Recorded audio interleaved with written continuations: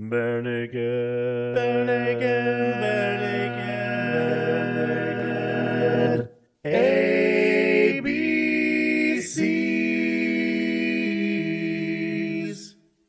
Welcome to the Bare Naked ABCs, where we discuss every Bare Naked Ladies song from 7 to Y. Whether we're talking about Burger King or we're talking about McDonald's, we always get to everything in the list. And tonight's song that we will be discussing is about McDonald's. Well, sort of, kind of. Well, we'll get more into that. Joining me tonight for my co-hosts, we have Jeff and Heidi. Welcome. Hello. Hello, everyone. Hello. I'm loving it. I'm loving it. And Heidi, I love that little route that you did, considering the fact that we're a podcast and no one can see you doing the fist wave there, the Arsenio Hall. We're all guilty of it. We're all guilty of that. We all do the I know, right?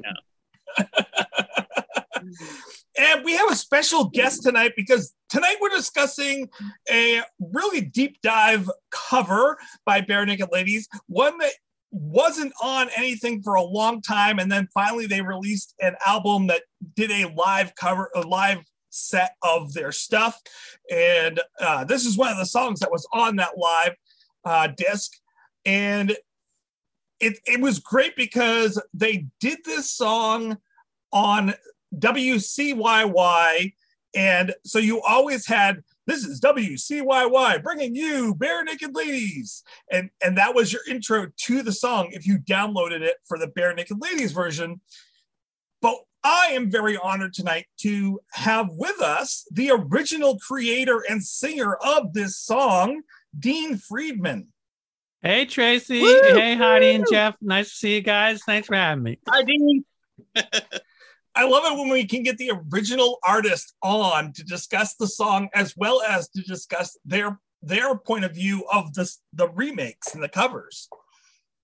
Well, it was a hoot when I first heard about it, and I a big smile on my face the first time that someone played the track for me, and especially when the hip hop break came in the middle. That really cracked me up. And I was wondering what you thought about that, actually.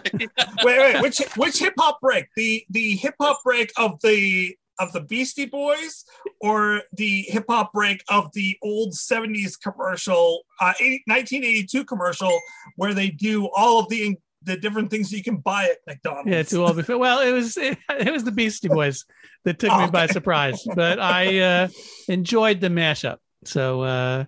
Yeah, no, I thought it was a great cover. You know, anytime I hear someone interpreting one of my tunes, it's delightful. In fact, the more far afield from my original concept, the better.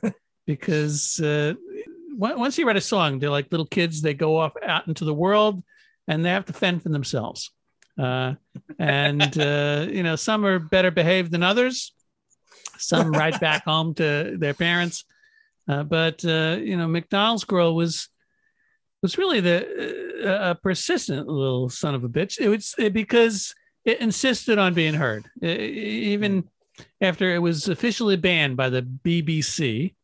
When I released it on my third album, Rumble and Romeo, but it just why did they decide to ban it? Well, you know. In those days, and ostensibly still to this day, but it's changed. In those days, well, the BBC is pretty much a government radio station, a national station in the UK, and because they're a government-controlled station, and specifically a non-commercial station, they had strict rules about any lyrics that hinted at a commercial endorsement. So, for example, when the Kinks put out Lola, they had to change the lyric Coca-Cola to Cherry Cola. Right. And I think Paul Simon's Kodachrome was not played because for that very reason. So when the label put out McDonald's Girl, they said, no, times have changed and they'll play it. But it was again officially banned, although they played it in Ireland a lot, which was nice. And the few commercial stations that were just coming up in the UK at the time played it as well. But effectively, because it was banned, it really kind of derailed my career, led me to being kicked off the label. But as I say, it was the little song that it really insisted on being heard, and it persisted. And it was just a few years later that a then unknown band out of Canada did a cover version of it, which was, as I understand it, was one of their first airplay hits. Mm-hmm. And not too long after that, a band called the Blenders covered it, and it was a #1 hit in Norway. And then YouTube came along, and then it went viral. And there are hundreds of YouTube videos of people all over the world doing cover versions or lip syncing to existing cover versions and dancing around and acting out McDonald's Girl. So it was gratifying seeing the song get out there into the real world, really left to its own devices. And didn't McDonald's actually use it in a commercial too eventually?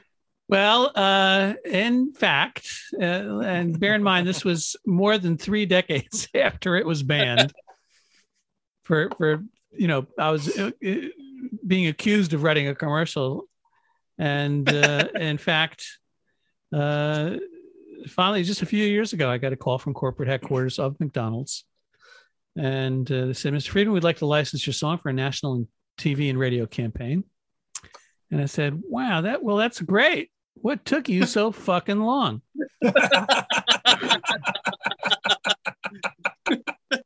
But I tell you, I mean, there is an anecdote that I've only told a few times, but this is true, is that after I was dropped by CBS because it had been banned, I was furious. And I thought, well, if you're going to give me a hard time for writing supposedly a commercial, well, I'm going to make it a commercial. So I actually got an appointment with the head of marketing for corporate headquarters of McDonald's in Chicago.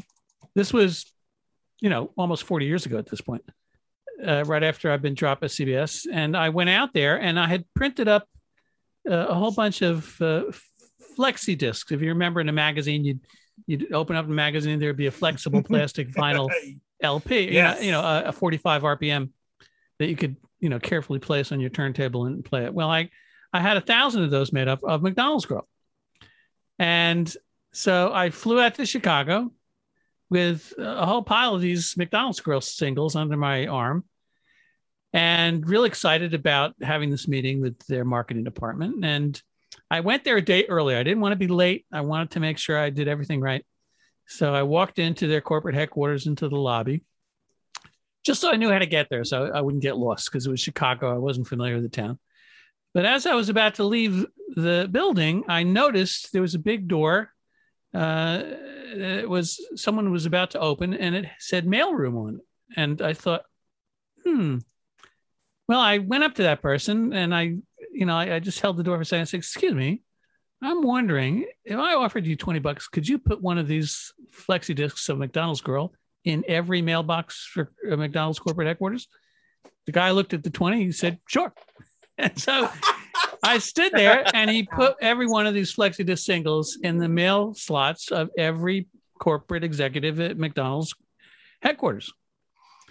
Now I walked away thinking, what a stroke of genius. This was such a great idea. This is how you get things done.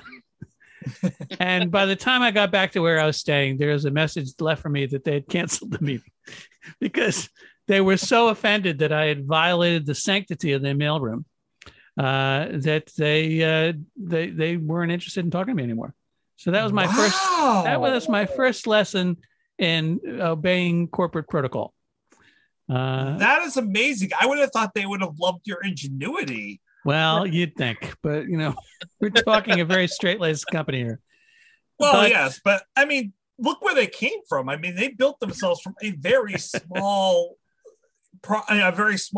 company to what it became. Like, holy cow, that just amazes me. But Tracy, it made it even that much more sweet and satisfying when they finally called me up and did indeed license the song for a national TV and radio campaign. And that's my plan, is to write a great hit song and then sit on my ass for 30 years till some corporate company realizes how good it is. I was really intrigued with the fact that they used the Blenders version for that commercial, because it doesn't sound so significantly different from yours that they couldn't have just used yours. Well, they could have used Bare Naked Ladies. You know what? The Blenders did a really nice, sweet vocal arrangement of it. So that is true. I thought that was really superb. And, it also kind of, I saw how it all fit. It blended in with their sort of warm, fuzzy, treatment of this McDonald's universe. And I was delighted by the whole peculiar turn of events. I don't think the B&L version would have gave people warm and fuzzies like that. I don't think that's their focus when they did their version. Well, what can I tell you? It was full of enthusiasm, and that's one of the best parts of it. I would agree. It is significantly different than your original. Yeah. I wouldn't say that it's like comparing different fruits, really, when it comes down to it, because even though it has the same stem beginning, they really took it in a different direction to give it a different sound. And so it's intriguing to hear these two different versions, and I love both of them. Well, the big challenge for me was that once the pandemic kicked in with the lockdown, I had to cancel a 40-city UK tour along with every other musician. And I started doing webcasts, as did every other musician. And I invited Stephen Page to be one of my first guests. And so right here in the studio where I'm talking to you from, we did a split screen, and we bravely attempted to do our version of McDonald's Girl as a cover tune. But the problem is that we do it in totally different keys, and we do it different changes, the chord changes. So I was trying to go and he's going. There were a couple of clangers and missteps, but actually it was a lot of fun. We had a great time. Everyone watching, I think, really enjoyed it. It was a great time. I actually tuned in for that. And at the time, I think it was one of those things I needed. I mean, because that whole year was just so dark and uncertain for everybody. And little moments like that, I think, as a musician and everything, just were so amazing to see. This is what everyone is doing. This is how they're creatively breaking out of what's going on. And they're still reaching out to fans and everything. And I thought that was fantastic. It was a great time. I'm glad you enjoyed it. I did as well. I think Steve did too. Yeah, no, and you can see that the joy that you had when you guys were doing that definitely came through when we were watching that discussion and that sort of concert, kind of playing that song. I'm a fan. So it's mutual, and it's always fun to see what Steven's up to and what the rest of the band is up to. Now, I don't think I asked you this last time we talked about it, but where did McDonald's Girl come from?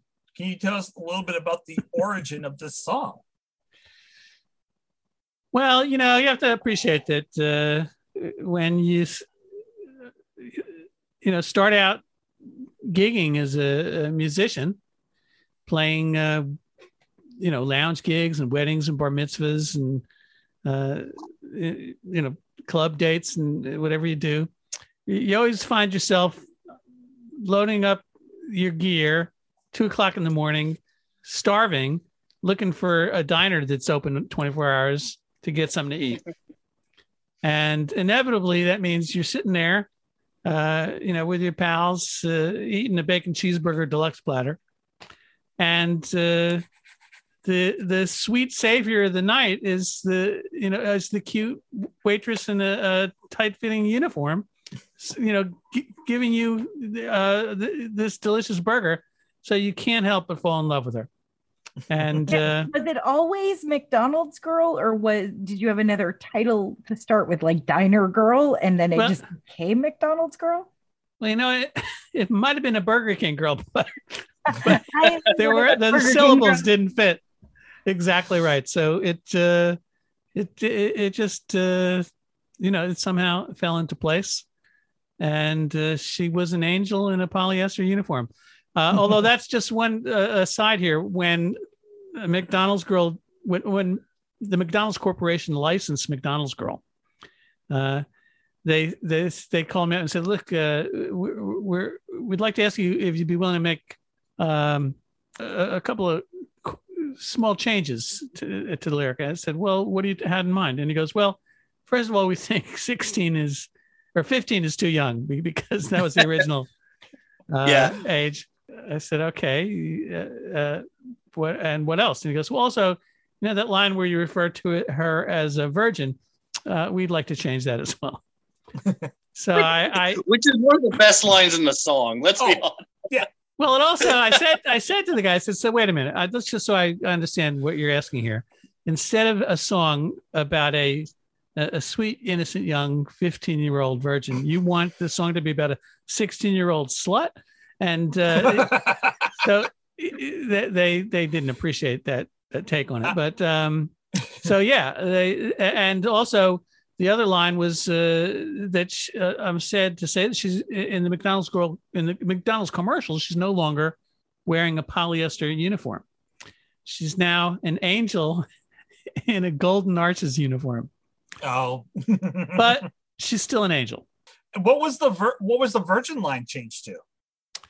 I'm trying to think what it was. It escapes me in my mind. But I actually watched it not too long ago, and I can't remember what it was. Yeah, some innocent euphemism or replacement. So it was the Kids Bop version, basically. Exactly, the Kids Bop. Yeah. Although I gotta say, my kids listen to it when I'm in the car listening to this, and it just goes over their heads. They haven't asked me about that line yet, so just McDonald's being a little picky there. It's all very innocent. Well, and that's what I've always loved about this song is I was the 15-year-old McDonald's girl. That was my first job. That's awesome. That I got fired after my second week. Actually, I fell down the stairs, and they just thought I was too clumsy to work there, apparently. So that's so Heidi. That's one thing I've always loved about this song is because there is an innocence and a truth to this song that is very much like that 15, 16-year-old kid that's going to McDonald's because he's got a crush on that girl. And that there is something sweet about it and also a little saucy. I get it. About, what my homeroom teacher would have to send us home for a week. Because it's that exploration and that, you're going to sit there until everything is cold just to linger a little bit longer and see if she notices you. And that whole goodbye, which he says to everybody, but translates to a 15-year-old boy as let's go get busy in the back. Oh, room. yeah. But also in the lyric, he's, characterizing her as the only other virgin I know. And that's right. Implying that he's the other virgin. Right. Exactly. So, how much more innocent can you get? Exactly. And I like the innocence that's in it. I also like the authenticity. There we go. I love the authenticity of those moments because I had moments like that. I think everyone or a lot of people have moments like that in their childhood, in their teenage years. And because it is innocent and because it's just this sweet moment, it really kind of brings up these reminiscent feelings. Well, that was, I guess, the feeling I was trying to evoke because, it was the whole album, Rumpled Romeo, which McDonald's Girl comes from, was really this pure romantic album filled with adolescent angst and love, and all these sort of not only innocent, but from an innocent time, and trying to evoke those feelings of hope and optimism, and there's definitely a lot of naivete in it, but almost every song on the album, it really does take it from that point of view. In fact, when I perform McDonald's Girl these days, because I don't change her age, she's still 15, I have to preface it by saying, look, I just want to make it clear that this song is being sung by a teenage boy who's smitten with the girl behind the counter. Because I have had when I haven't done that, I've had some people come up to me irate at the end of the show, telling me how inappropriate I thought it was for me to sing this, love song, yearning for, some underage jailbait. So, but you say in the lyrics that you're in Little League, like it's actually in there. Right. Oh yeah. And that's that particular verse still, like there's something Americana about it for me, that it's, it's getting dark with the gold arches light up my way, turn the corner of the traffic light. And then I rehearse what I'm going to say. And it reminds me of that scene in Back to the Future where he's like, I'm your density. Instead of density, because I can see the wheels turning. And I taught high school for 20 years, and I saw this happen a million times. There you go. Sure. Was like in the band room going, Ms. Welch, I really want to ask her. And the clock is turning of, I'm going to say, I'd like to order fries and a quarter pounder with cheese. I love the light in your eyes. Like, it's just like... I'm your density. I love how the pickup line becomes the order. I think that's one of my favorite parts of the whole song. Well, I'm delighted to hear that kind of feedback, because, those are the kind of thoughts that occur to me as I'm trying to develop a character and paint a scene. Even the golden arches light up the way. For me, that was a really evocative line. Mm-hmm. One of my favorite singer-songwriters and biggest musical influences, in particular lyrically, is Joni Mitchell. And one characteristic of Joni Mitchell, and I would guess it's because she started out training as a painter, is that she fills her lyrics with color and light. And a case of you, like, in the blue TV screen light, there are these very vivid scenes, almost of a cinematic quality, that she conjures up with her lyrics, and light is always an important aspect of it. And so, as a writer, that's something I always aspired to do, and still to this day, to be aware of setting the scene. Mm-hmm. And because, just a little thing like those golden arches light up the way, it sort of suggests a time of day. Mm-hmm. It's after school. Things are, it's getting towards dusk, and those lights are, beckoning them. Mm-hmm. And, that's all, to my mind, evocative. And it's a scene that I know is familiar to as many millions of people have eaten billions of McDonald's hamburgers. Well, it totally, like you said, evocative. It takes me back to like the late 70s, early 80s, where you would go to practice, and then you would ride your bike home, and you're 14, 15 years old, and you're riding your bike home, and you've got like enough allowance in your pocket to grab a burger or whatever. And the golden arches, especially. I live in a town of 6,000 people. We have one McDonald's, of course, and it's that bright light, and it represents a lot of things, obviously, but it really takes you back to that time period where it was safe for kids to do those things. Right. And, That's it. So that's where it also ties into that innocence piece. So it really, it's one of those, my favorite songs from my early 20s, because it brought me back to that time period, which I think is something we're lacking so much today. Well, I think it's also great that you're officially an authentic McDonald's girl. So. I love that. For like 2 weeks. Well, for 2 weeks. Well, look. But then I became the Woolworths girl, and nobody knows what that is anymore. That's right. And we did not have polyester uniforms at Woolworths. So.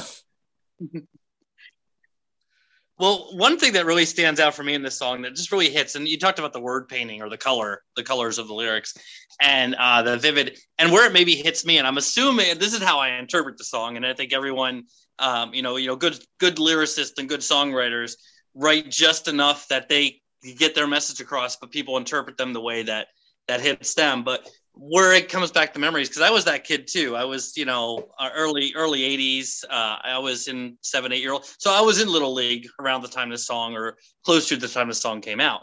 So it does remind me of that time. And I remember being that 8, 9, 10, 11-year-old kid going into 12, 13. And one thing I would always do is I would rehearse the lines, and I would say, I'm going to do this. I'm going to say this. And so many memories of chickening out. And you have that line in there about the burger getting cold. Yes. And that to me is one of my favorite ones, because it's almost like, yeah, you sat there until the burger got cold and now it's time to go. And like that kind of imagery, I just love from this song, because every time I hear that line, I'm like, oh yeah. And he didn't eat the burger. The burger sat there and got just cold. Sat there. You're waiting to get up your nerve to go talk to her. Well, that's the argument I gave to the BBC when they banned the song. They were afraid that immediately upon hearing McDonald's Girl on the air, millions of people all over the UK would start dashing down to the nearest McDonald's, gorging themselves on hamburgers. And I argued, I said, look, if you listen carefully to the lyrics, I never actually eat the hamburger. And I thought it could be more of a public service announcement, but they never saw it that way. You don't say anything about eating the fries or not. And let's be honest, I don't know who can turn down McDonald's fries, but maybe you didn't eat them. I don't. No, I probably ate the fries. I wonder how many burgers the kid actually went through, because he probably did that every night, went down, bought a burger, never ate it. He went there to see her. And I also imagine in my brain, and the little movie in my mind, oh, there's a Broadway reference, the movie in my mind, that he is younger than her by a little bit. And he's like, really thinks that there's going to be something, but she's all like, bye-bye now, bye-bye, like she would be with any customer, and is never going to give him the time of the day. But she's the what's the word? The pinnacle of girl for him at that moment. Well, you never know, because if the kid in the song is as persistent as the song itself, who knows? Maybe she'll show up with a burger. She might have, said yes when he asked her out. Finally, and when he finally got up the nerve to ask her out on a date. We need a part we two. We need the follow-up. Yeah. Well, there's a thought. they get together, and eventually they open a franchise, and it's a whole thing. And they have little McDonald's babies. It's like the twist is he marries Wendy Thomas. Oh. This is fast food for thought, folks. Well, I'm going to bring us to a similar but not quite the same topic, and discuss the sound of the songs, the original as well as the B&L version. I like the sound that you chose for this song, Dean, which is that kind of soft rock type feel, that 70s soft rock kind of feel, which goes with the theme of the song, like the theme of the words of the song. I leave from softball practice every night.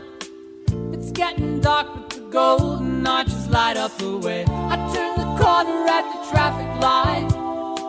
I count my money and then I rehearse what I'm gonna say. I'd like an order of fries, quarter pounder with cheese. I love the light in your eyes. Will you go out with me, please? I am in love with a McDonald's girl.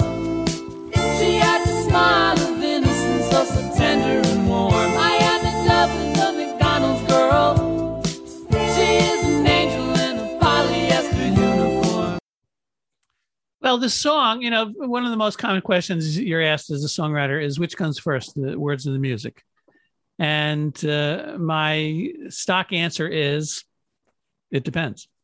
Mm-hmm. And, every song is different. But in this instance, I can safely say that it started with the vocabulary and this groove.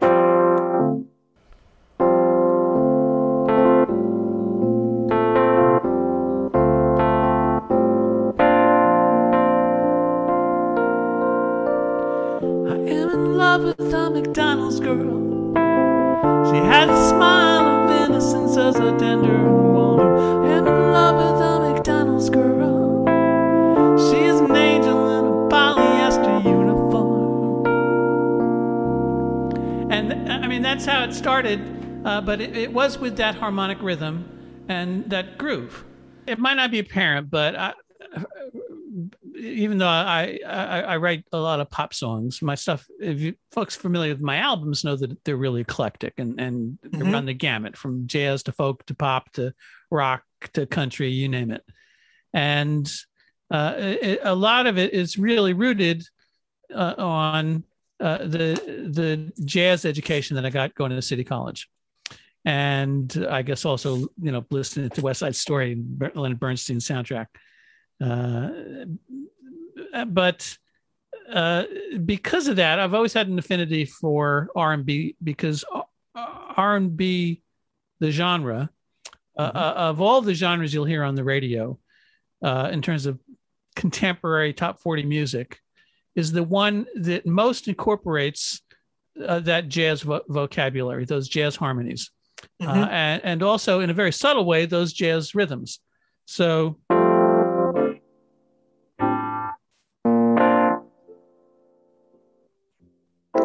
there are all these, ninths and sevenths and, 2/5 progressions that are part of jazz that are hidden in what otherwise sounds just like a pop song, including that groove, which is, you're right, it has got a 70s vibe, but that 70s vibe, to my mind, evolves from R&B in terms of the groove, in terms of the rhythm of it. And so in this instance, it started with that groove.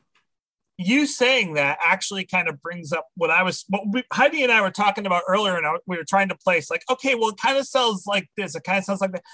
To me, as you brought that up, Stevie Wonder, like the eclecticism of Stevie Wonder, but also like when he does those soft songs, when he does the kind of the innocent songs. My Sherry Amore. Exactly. I When I Fall in Love. So yes, absolutely, and he was another big influence, and for that reason, because he works in that genre and uses that harmonic vocabulary. Mm-hmm.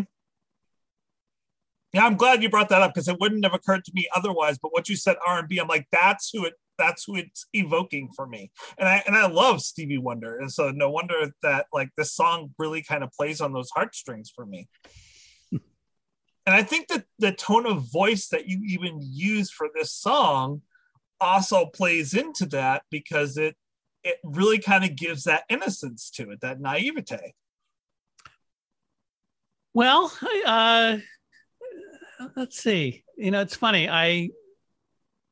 This is off my third album, as I mentioned earlier, but it was not what originally was going to be my third album, because in fact, my third album was something I started at Rosebud Studios in New York City. And there was this typical squabble with the record label and management, and the third album was abandoned. The label decided not to pay the studio, and so a lot of the tracks from the third album were sort of like suspended in midair, and a lot of them wound up on what became my fourth album, Songs for Grown-Ups.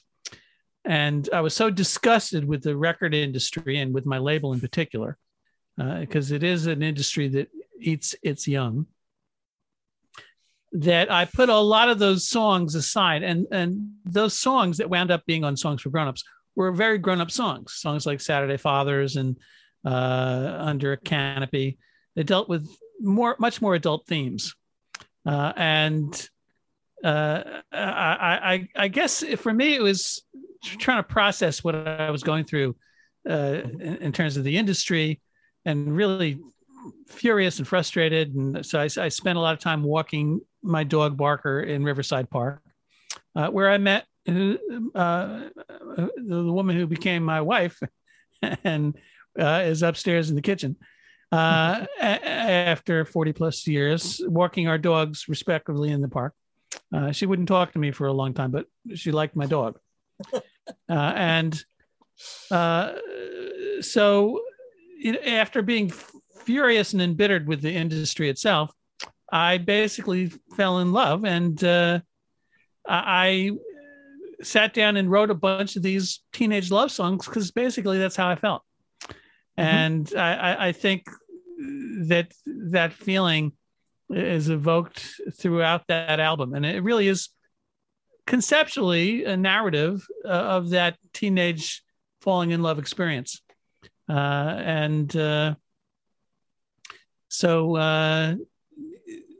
it was not the album that I originally started to make. It took another really almost 2 decades after being dropped by Epic till I finally got back in the studio and was able to, re-enter, becoming a recording artist. And I never stopped. I never stopped being a musician. I never stopped writing songs, but effectively I was exiled from the music industry for almost 20 years. Wow. And but I kept busy and did a whole bunch of other fun multimedia pursuits. Well, I'm glad that you, like McDonald's Girl, kind of pursued and continued and kind of the little engine that could through that, because like that album for grown-ups is Songs for Grown-Ups is amazing. The Saturday Fathers song, as a child of multiple divorces on both sides, especially, in the early 80s, that was, we had a lot of kids growing up that way.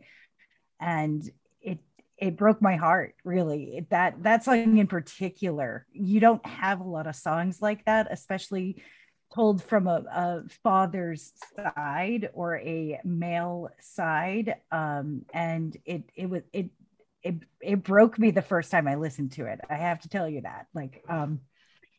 It was tough. I came from 9 divorces between my 2 parents, 4 on one side, 5 on the other.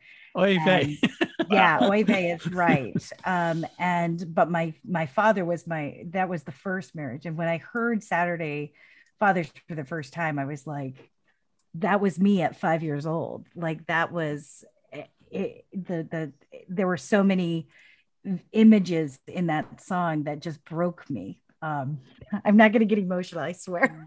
Go from McDonald's Girl to utter depression. But it was that. But that's what a good song does. Is a weird connection is you would meet on Saturday in the McDonald's parking lot. And so it's kind of that weird, awful connection of McDonald's being like, in some ways such an iconic part of your childhood and youth. Mm-hmm. And then when you go through that period of divorce, that's where you show up on Saturday because it's equal ground. And so, yeah, that just broke me, I got to say. Well, it's funny because in my case, it was Dairy Queen, but it was the same scenario. Dairy Queen, a burger and a movie, and a burger and a shake. And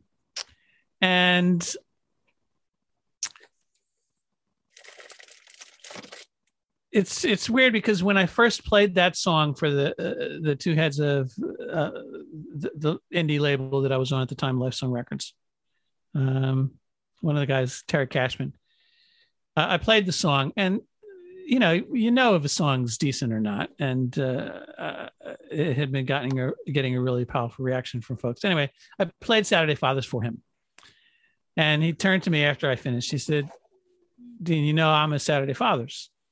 And that's one of the most beautiful songs I've ever heard. And I never want to hear it again. This was the head of my label telling me this. And so I said, okay. Not long after that, we parted ways entirely. But I appreciate you sharing that, Heidi. It was because when my folks got divorced, when they got a divorce, it was early days, and it was only once that it happened. So I hear you, but it was so early. It was before it was fashionable, and so there was a huge stigma associated with it. Married couples, they didn't want my mom associating with their families or husbands because it was like, oh boy, and as even as a little kid, even if you're not sure why, there is that sense of isolation that you must be really different, very because much. you're not doing all these things. Yeah, but it is also something that you deal with and you grow and and hopefully it gives you a sense of independence, which you much. clearly have. And so you embrace just those. Fine, except for the twitch. And it's an endearing twitch, Heidi. Aw, thanks. I think that's one thing that really, if I could just gush, I mean, I know it's an interview, we're supposed to ask questions, but if I could just gush, and I realized this the first time we did the interview and then with listening to your recent stuff, is you're one of, because I do a lot of comedy music. That's kind of where I am right now. I've been trying to write more serious stuff. You walk that balance probably better than most artists I know. Like you can write the straight up funny songs, like Too Much Stuff, for example. Even McDonald's World has a lot of comic elements. But when you write a serious song, it's like Saturday's Father, or I actually think you wrote the saddest song I've heard recently with Halfway Normal World. Don't get me started on that one.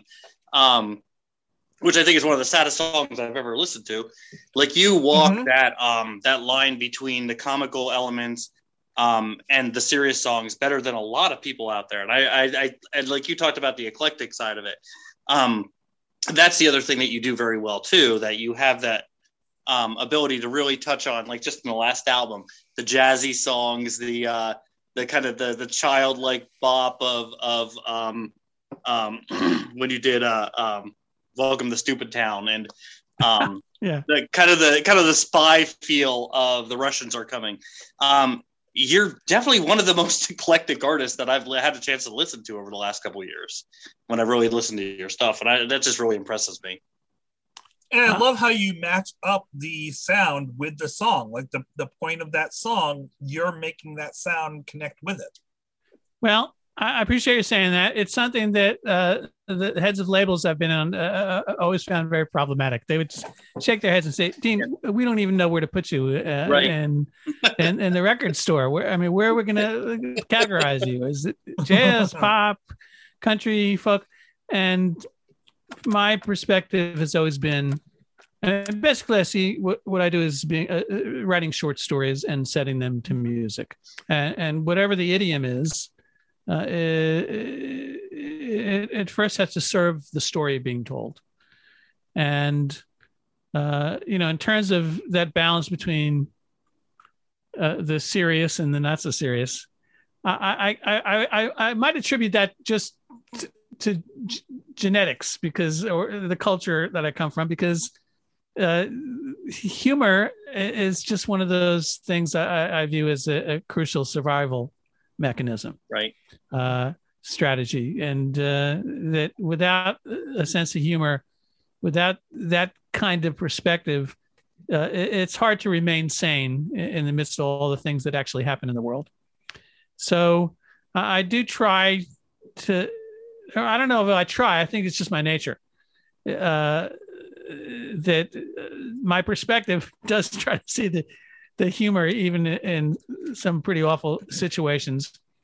On the latest album, American Lullaby, it was more intentional because the new album is something that's basically my personal take on all the crazy, insane stuff that has happened in America and around the world over the last 6 years, ever since we woke up to find that a bankrupt real estate developer and known money launderer for the Russian mafia was president of the United States.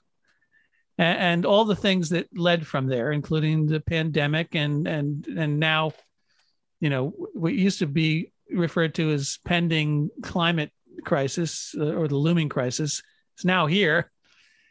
So I realized in trying to talk about things that are happening today all around us, that I was dealing with difficult subject matter, difficult topics and material. And I knew that in order to address them, I needed to find a way to leaven that seriousness with a healthy dose of humor and an ample amount of silliness. And I feel like I've accomplished that because that's the reaction I've gotten from folks. Because as you say, in Stupid Town, it is a lot of people's favorite songs because it is so stupid and silly. But it deals with some of the most pressing crises that are facing us in terms of our culture and injustices in terms of how society is set up. And, even a song like Halfway Normal World, the part of the intent of that refrain is that it's not really enough to go back to the normal world we came from, because if nothing else, this pandemic has served to starkly highlight the discrepancies and injustices and unfairness that are structural in our society. And so it's not enough to go back to the way things were. We really have to aspire to a better normal, or in the context of that song, what I refer to as a halfway normal world. Oh, you nailed it. I think that's like why the first time I heard it, I was actually in tears listening to it because it's so. I think it's almost deceptively sad and depressing in a good way. In the fact that you refer to things that maybe back at the time might have seemed mundane or everyday, and how important they were. Going to a ball game might have become very routine, or going to a party or something like that, or having those conversations, and how that was lost, first of all.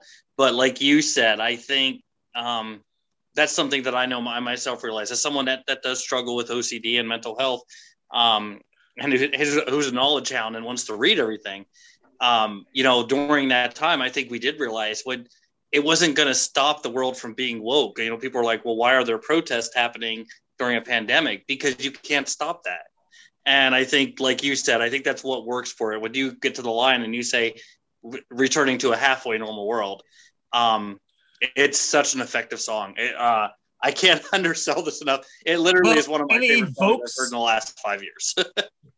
Well, and it evokes sadness. Yeah. One of the things that it was my favorite song on the album as well. Yeah. And it's because it allows us to kind of, I really thought deeply about this. And as a social worker, I was like, okay, what is really kind of going on here for me? And it's the fact that it allows us to grieve and to go through that grief and loss process that we've had over the last 18 months and really have ignored, and allows us to take that moment to feel that way and see that other people also feel that way. And that, like you had mentioned, that like isn't necessarily a bad thing, and that we will move forward. But at the same time, we want that normal. But at the same time, we also know normal wasn't healthy, and we need to move forward and have a new normal.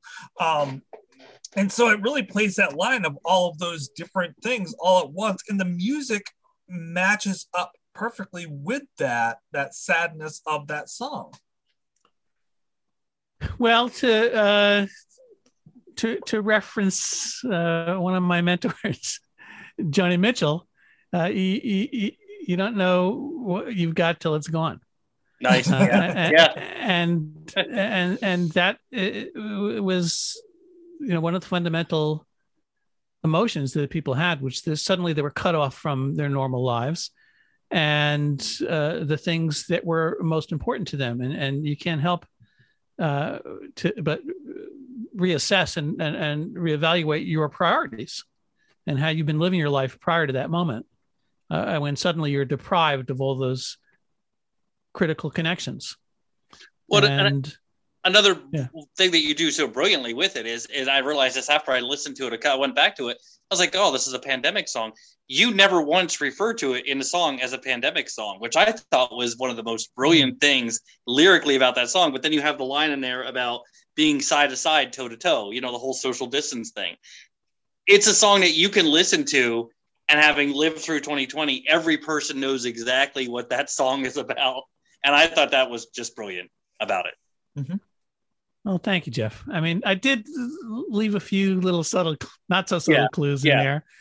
Like, for example, at the ball game, the Diamond Oasis and players running the bases, and the catcher is wearing a mask. Yeah, right. Yes. Yeah, it's just I love that. It's just there's enough in there that we all know what it's about, but it doesn't hammer, it doesn't hammer the whole pandemic idea over your head. It goes right for the jugular of what we're all feeling or what everyone's feeling. And I think, it's, I said I wasn't going to gush about this, but it literally is one of my favorite songs of the last 5 years. Well, I appreciate you saying that.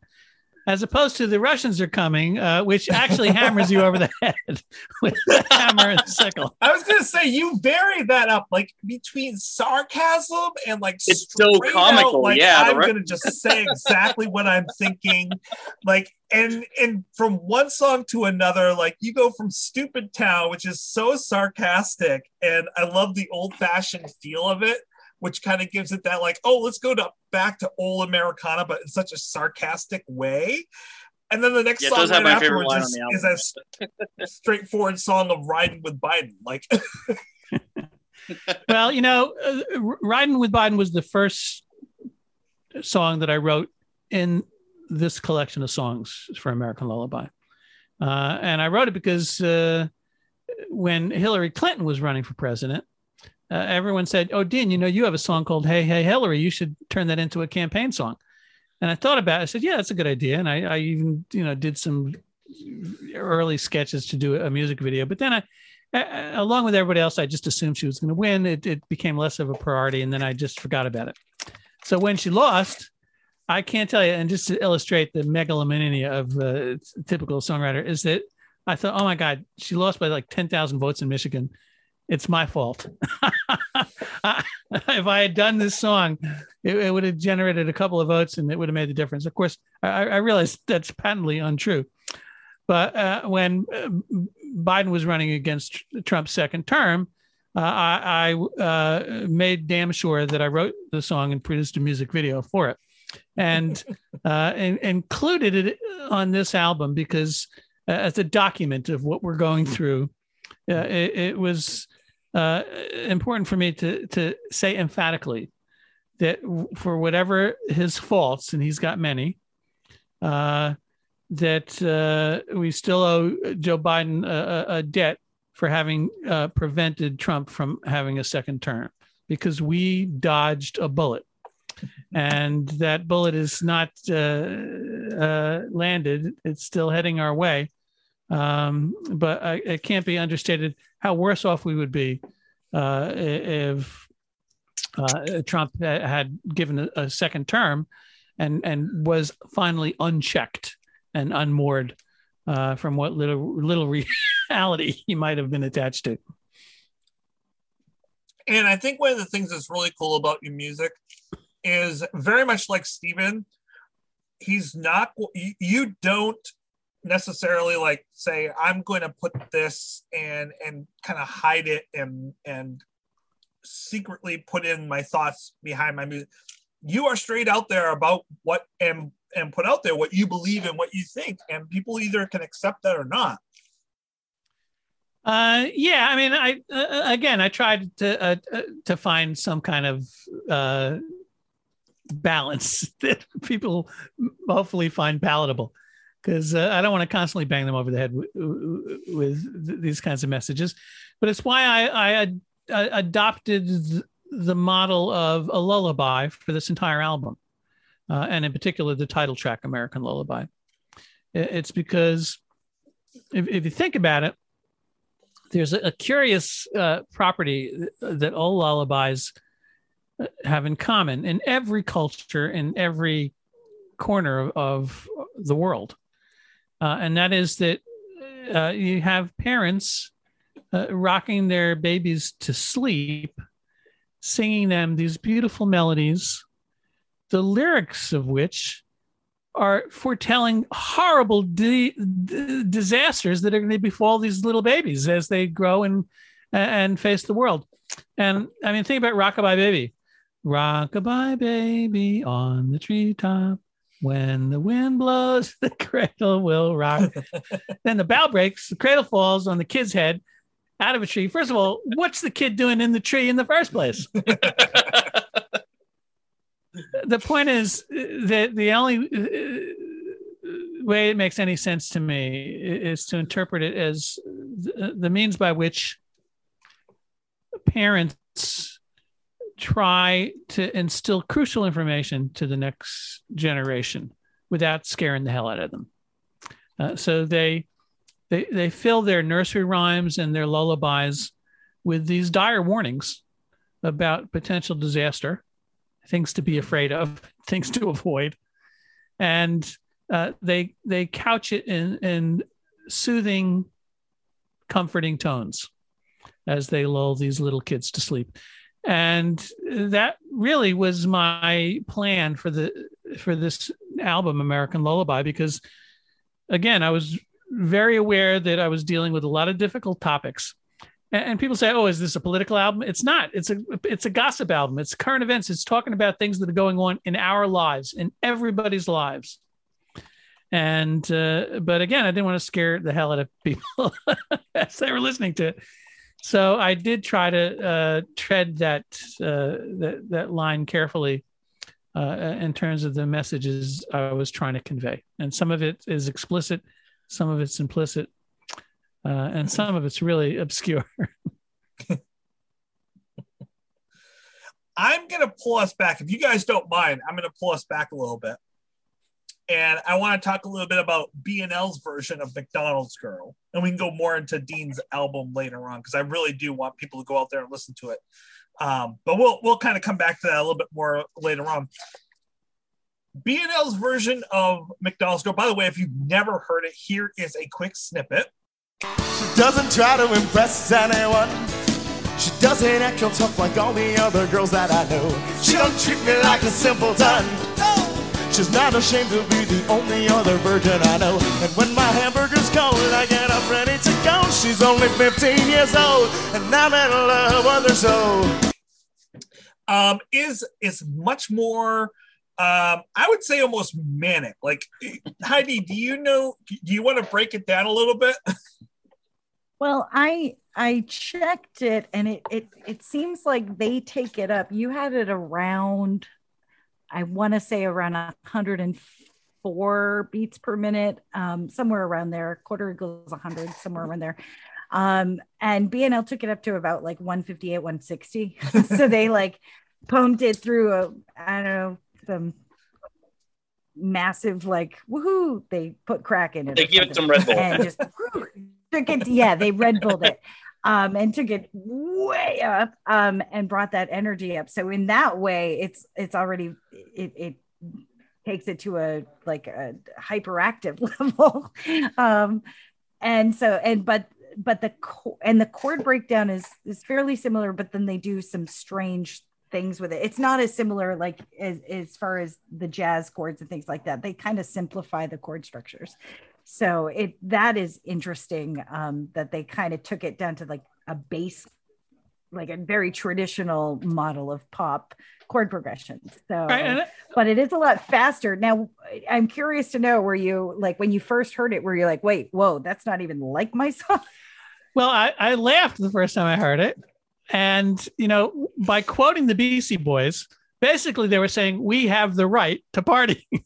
And so, and that's how I interpreted their interpretation of the song.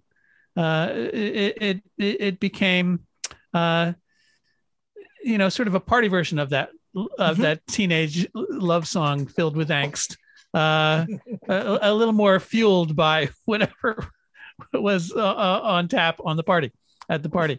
And so, but it's look, I love Bare Naked Ladies, and what I associate with all of their music is enthusiasm.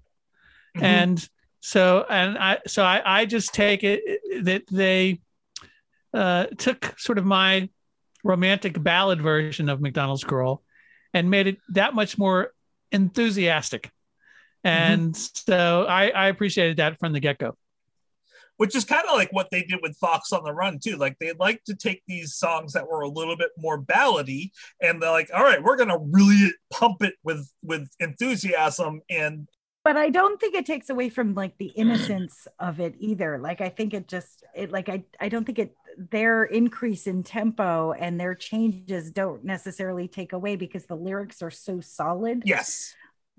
And I think that's what works. Oh, I think it works. And I think that their approach to it also lends itself to that adolescent frenzy. Yeah. Yes. Well, I feel like their version is, and I thought about this too when I compared the two side by side. I mean, their version is a B&L song. They made it a B&L song. Oh yeah, right from the arrangement. Oh, yeah. I mean, the way they did the arrangement and everything. Yeah. Because I love the arrangement of the original one. I love one thing that I don't, and we all know I love B&L. That's why we're here. And one thing that I miss from the original is the vocal arrangement, the harmonies that you get on the original. The arrangement of the vocal harmonies on the original, even just like the simple things like Quarter Pounder with cheese, that high cheese harm. And I rehearse what I'm gonna say. I'd like an order of fries, Quarter Pounder with cheese. I love the light in your eyes. Will you go out with me, please? Those little things. It's hard for me to listen to the B&L version and not miss that kind of thing. Well, like I say, I actually get and always get a huge kick at it, hearing their version of it. And look, my only gripe is, why didn't they cover it on one of their major label releases? Right. That's my only complaint, guys. You know what? I love you. But, even though you didn't write it, you could have put it on one of your big studio albums. Yeah. I would have loved to have seen a studio album version of their version of this song. Like, it would have been... Yeah. It's never too late. I don't think they've ever done a cover on a actual album, though. I'm only aware of them putting out sort of some kind of fan collectors live version of it, I don't know, maybe 10 years ago. And there are bootlegs versions of it, and a couple of folks that put up recordings from live gigs, I think, in Buffalo, New York in 2000, New Year's Eve, they played it. And that's somewhere out there. Well, I mean, they could release it on a flexi disc. Really? Exactly. Yeah. I mean, come on. Take it out to McDonald's, start slipping it in mailboxes. Sure, why not? Actually, when one of my first record albums when I was a kid on my little Holly Hobby record player was a flexi disc of the McDonald's Big Mac song, Big Mac, 2 all beef patty, special sauce, lettuce, cheese, pickles, and it was on a flick. I think it came in a Happy Meal. I'm pretty sure it did. But I think that's the only flexi disc recording I've ever owned in my life. But Yep. B&L could be onto something if they did that. Yeah, listen, I'm all for it.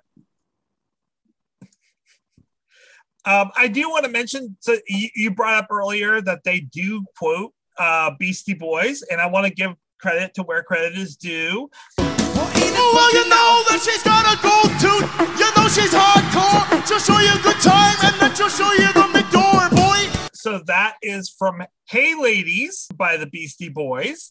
That little breakdown that they do there in the middle, which is a very fun kind of thing. Don't you know that she's got a gold tooth? You know she's hardcore. She'll show you a good time, and then she'll show you the door, boy. Isn't that Tyler? I think Tyler. It is Tyler. Yeah. Boy. And then the menu list breakdown is actually from the 1981 commercial. Good time for a great taste of McDonald's. Uno, dos, tres, cuatro. Big Mac, fillet of fish, quarter pound of French fries. As he cook, thick shake, the sundaes and apple pies. Sing the song. Yeah, sing that song to taste. I had to go through and look at all the commercials to figure out which one it actually came from, but it was 1981 where they did the Big Mac fillet of fish breakdown. Pound of French fries, icy Coke, thick shakes. Oh yeah. But listen, That's why we're not getting paid anymore, because you're paying someone else to go through all these commercials. I got to tell you that the whole McDonald's theme song canon is awesome. I mean, I really respect it. And my favorite was you're the one, you are the only, it's like, there's all these great songs. And so to be a small part of that canon is an honor. I can see that because they do have a really great list of songs that are in their advertising. Well, it's almost like, having a James Bond theme song, but not quite. I feel like you have a James Bond theme song, though, because I feel like The Russians Are Coming could be one. Hey, listen, from your mouth to with the Broccoli family's production company's ears. Well, I just want to say that every word of The Russians Are Coming is derived from the 1,000-page Congressional Intelligence Committee report, Senate report on Russian interference in the 2016 election. A bipartisan committee that studied the Russian active measures in trying to get Donald Trump elected. So I didn't make anything up in the song. Every lyric is based on factual evidence and confirmed and agreed to by a bipartisan congressional committee, which concludes the only reason Trump was saved from a prison haircut is because Stone and Manafort kept their mouth shut. By the way, excellent Russian accent. Well, thank you. Did you actually take lessons for that, or no? You know what I did? I listened to Steve Carell's accent in Despicable Me. I think, well, if he could do it, I could give it a shot. Russian fixer Felix Sater drove to work in the Trump elevator. And so I just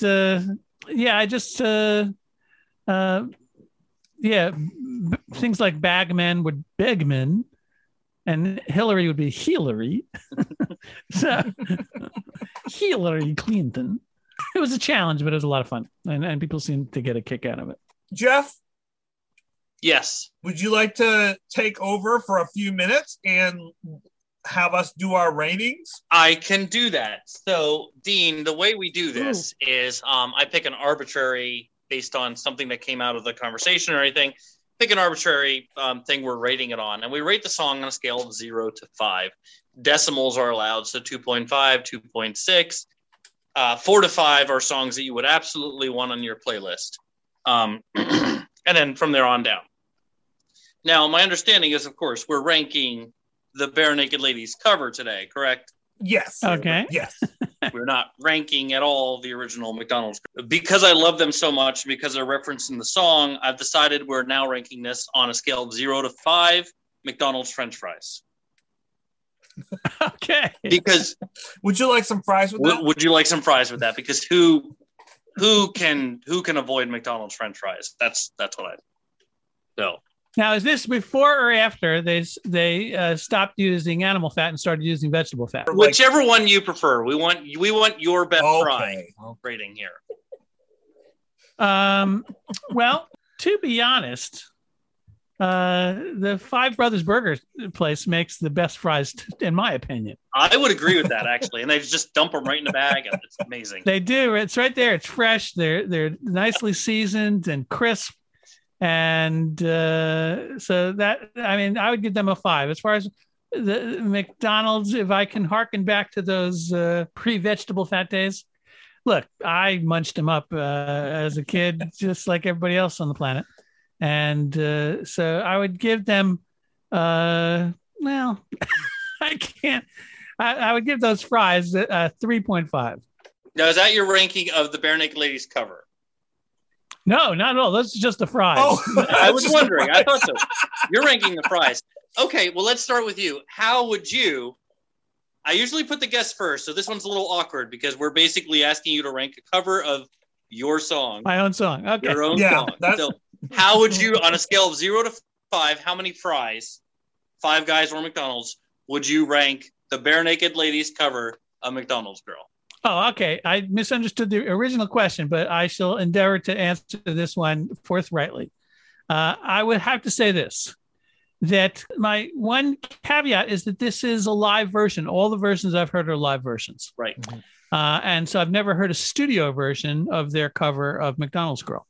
And I think I would be very pleased to hear one day. But in the meantime, I'm reluctant to give a 5 to what are typically badly recorded bootlegs of their live concerts. I would still give it a 4.5 because it's a great version of an infectious song that they make even more exuberant, and it never fails to crack me up every time I hear it. All right, setting the bar high, Heidi. I also was going to go with a 4.5, but I love the dismount of this song so much, where he's like, "Show you the door, boy," and then "I am in love with the McDonald's." So like, there's so much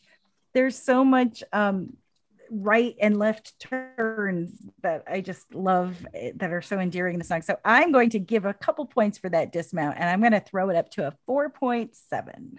Okay. Cool. Because evocative of me being a McDonald's girl. So there you go. All right. So I will go next. I absolutely love the original. I love the Bare Naked Ladies version. I as a cover, it's great. Like Dean said, it's hard to rank a live version. It's you're not getting, what would it sound like if you put everything into it? If you had the mixing, if you had the arrangement. I love it. I love the energy of this one. Like I said, I'm loving it. I'm loving it. I love that little guitar riff they do, like leading from the pre-chorus into the chorus, like the little like so many moments in this. One thing, like I said, that I kind of miss is in the original. Yeah.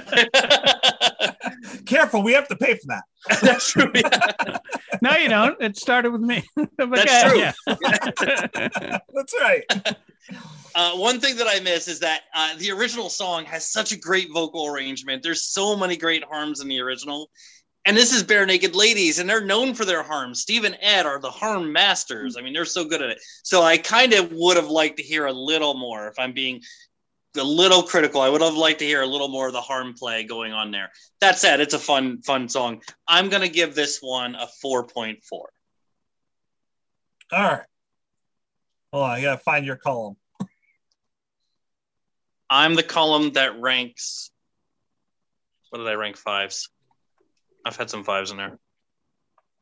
I know. I have it. I'm the column that ranks. Maybe you should dry high all the time. Oh well, I had it all figured out and it was alphabetical, but then I had to add Heidi in. Oh, and now I've completely blown all the new lady threw everything off out of whack. Look at that. I'm sorry. I do that to people a lot. I had to add a whole new column, add a whole new rating way of averaging everything.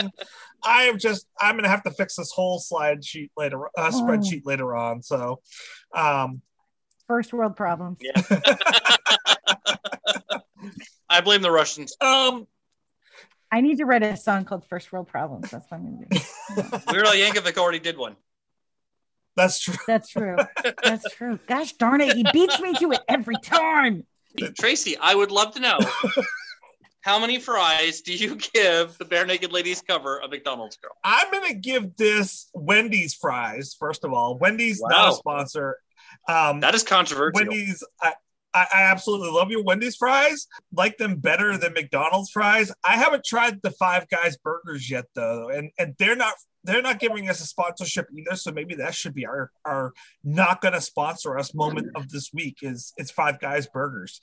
But I agree with you, Jeff. I miss the harms on this, but it's still such a fun song. I only have to give it a little bit of a ding because it's one. There's not, as Dean, as you said, an actual studio version, and I would love to hear an actual studio version of this. And because there's no harmonies, and I know that if they did a studio version, they could totally pull off the harmonies. There'd be an arrangement, yeah.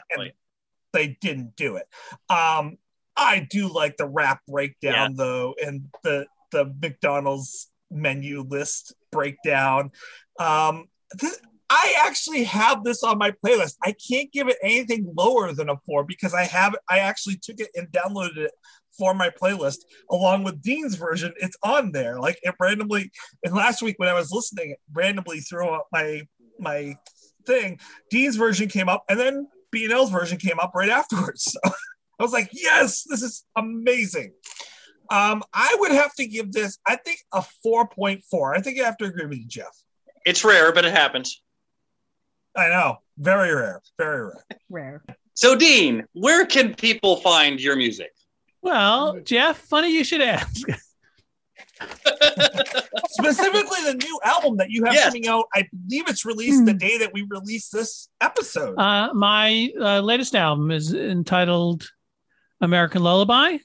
It's 12 tunes that talk all about our lives and the world around us, and is coming out Friday, the 27th of August, and can be ordered through my website, which is deanfriedman.com, and through all the other likely suspects like Spotify and Amazon and Apple Music. Although I have to stress that although it's great to listen and save my music on all of those streaming sites, they don't actually pay musicians more than book us. And so if you want to support independent artists, all your favorite independent artists, then it's best to buy direct. So you're encouraged to go to deanfriedman.com, and you can order a CD, or I have even USB credit card sized USBs of American Lullaby, the album. You can just pop it in any device that has a USB port. And you can order digital downloads as well, or go to bandcamp.com. You can order the album or digital downloads. And Bandcamp is one of the very few music sites that treats their musicians with respect and a measure of fairness. So I support them. And best to order on Friday, because usually Fridays you get the full amount. That's true, yeah. Well, usually some Friday, but you know what? You don't have to wait till Friday. You can check out the music on my website and listen to it at all your favorite streaming sites. Just pay me a visit. And if I could add one last point here, as I might have referenced earlier, I've been doing a monthly Zoom cast the last Sunday of every month. It's from right here in the Hunking Goose Studios, where I'm talking to you from now.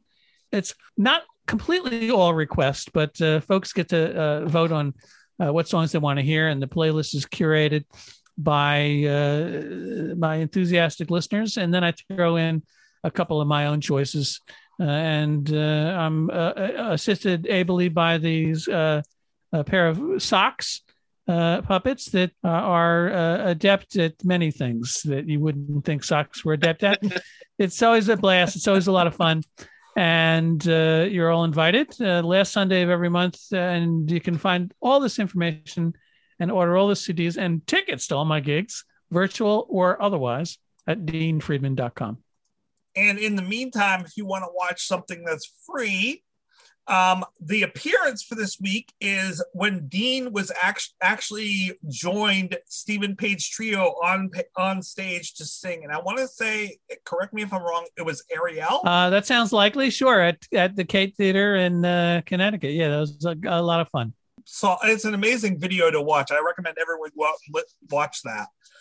And I will have that in the liner notes. But all right, I have a hard time with the transition for this week. I mean, we've been pretty political today, so I guess that what I can say is, I just recently got done watching the new Borat movie, and well, not new now, but new to me because I'm behind the times a little bit, and I gotta say, watching that, Rudy Giuliani did not come out looking good with that. And if I just have one thing to say, I would say to Rudy, a message to him, if you would, that Rudy. A message to you. I just got. The pun for the next episode is always, you just have to sit here and listen. It's gonna eventually. Hit me in the teeth. I just, Rudy, don't bring people that are interviewing you into your personal hotel room. Just don't. It's not a good idea from the get-go. Like, interview them in a public space. That's just my recommendation for you, Rudy. That sounds like sage advice, Tracy. It is good advice. Good advice. Well, Dean, it has been a real pleasure having you on tonight. It's been a lot of fun discussing this song as well as all of your wonderful songs. Yes, it has. Well, this has been a treat for me as well, and great to hang out with you folks. And I applaud your mission and all your efforts. And always a pleasure to meet a genuine, authentic, lovely McDonald's girl. Aw. And to everyone that's been listening, join us next week for Message to You, Rudy. But thanks. That was fun. See what you did there. Have a good night, everyone. Good night, everybody. Thanks, that was fun. Don't forget, no regrets, except maybe one. It's NFL draft season, and that means it's time to start thinking about fantasy football. FantasyPoints.com features industry-leading experts and prognosticators using proprietary hand-charted data to help you score more fantasy points. FantasyPoints.com is the place to go for whatever kind of fantasy football you play. Whether you play fantasy football, daily fantasy sports, or do a little bit of everything, Fantasy Points has the meticulously researched content to guide you to victory. And why wait for the fall? Fantasy Points also covers the new spring football league, the UFL. Join the guru, John Hansen, Scott Barrett, Joe Dolan, and other massive names in the fantasy football universe with an exclusive offer. Use code Pantheon for 15% off any Fantasy Points package, including the all-in package with access to every article, tool, and data nugget that Fantasy Points has to offer. That's FantasyPoints.com and code Pantheon for 15% off at Fantasy Points. FantasyPoints.com, code Pantheon. Score more fantasy points.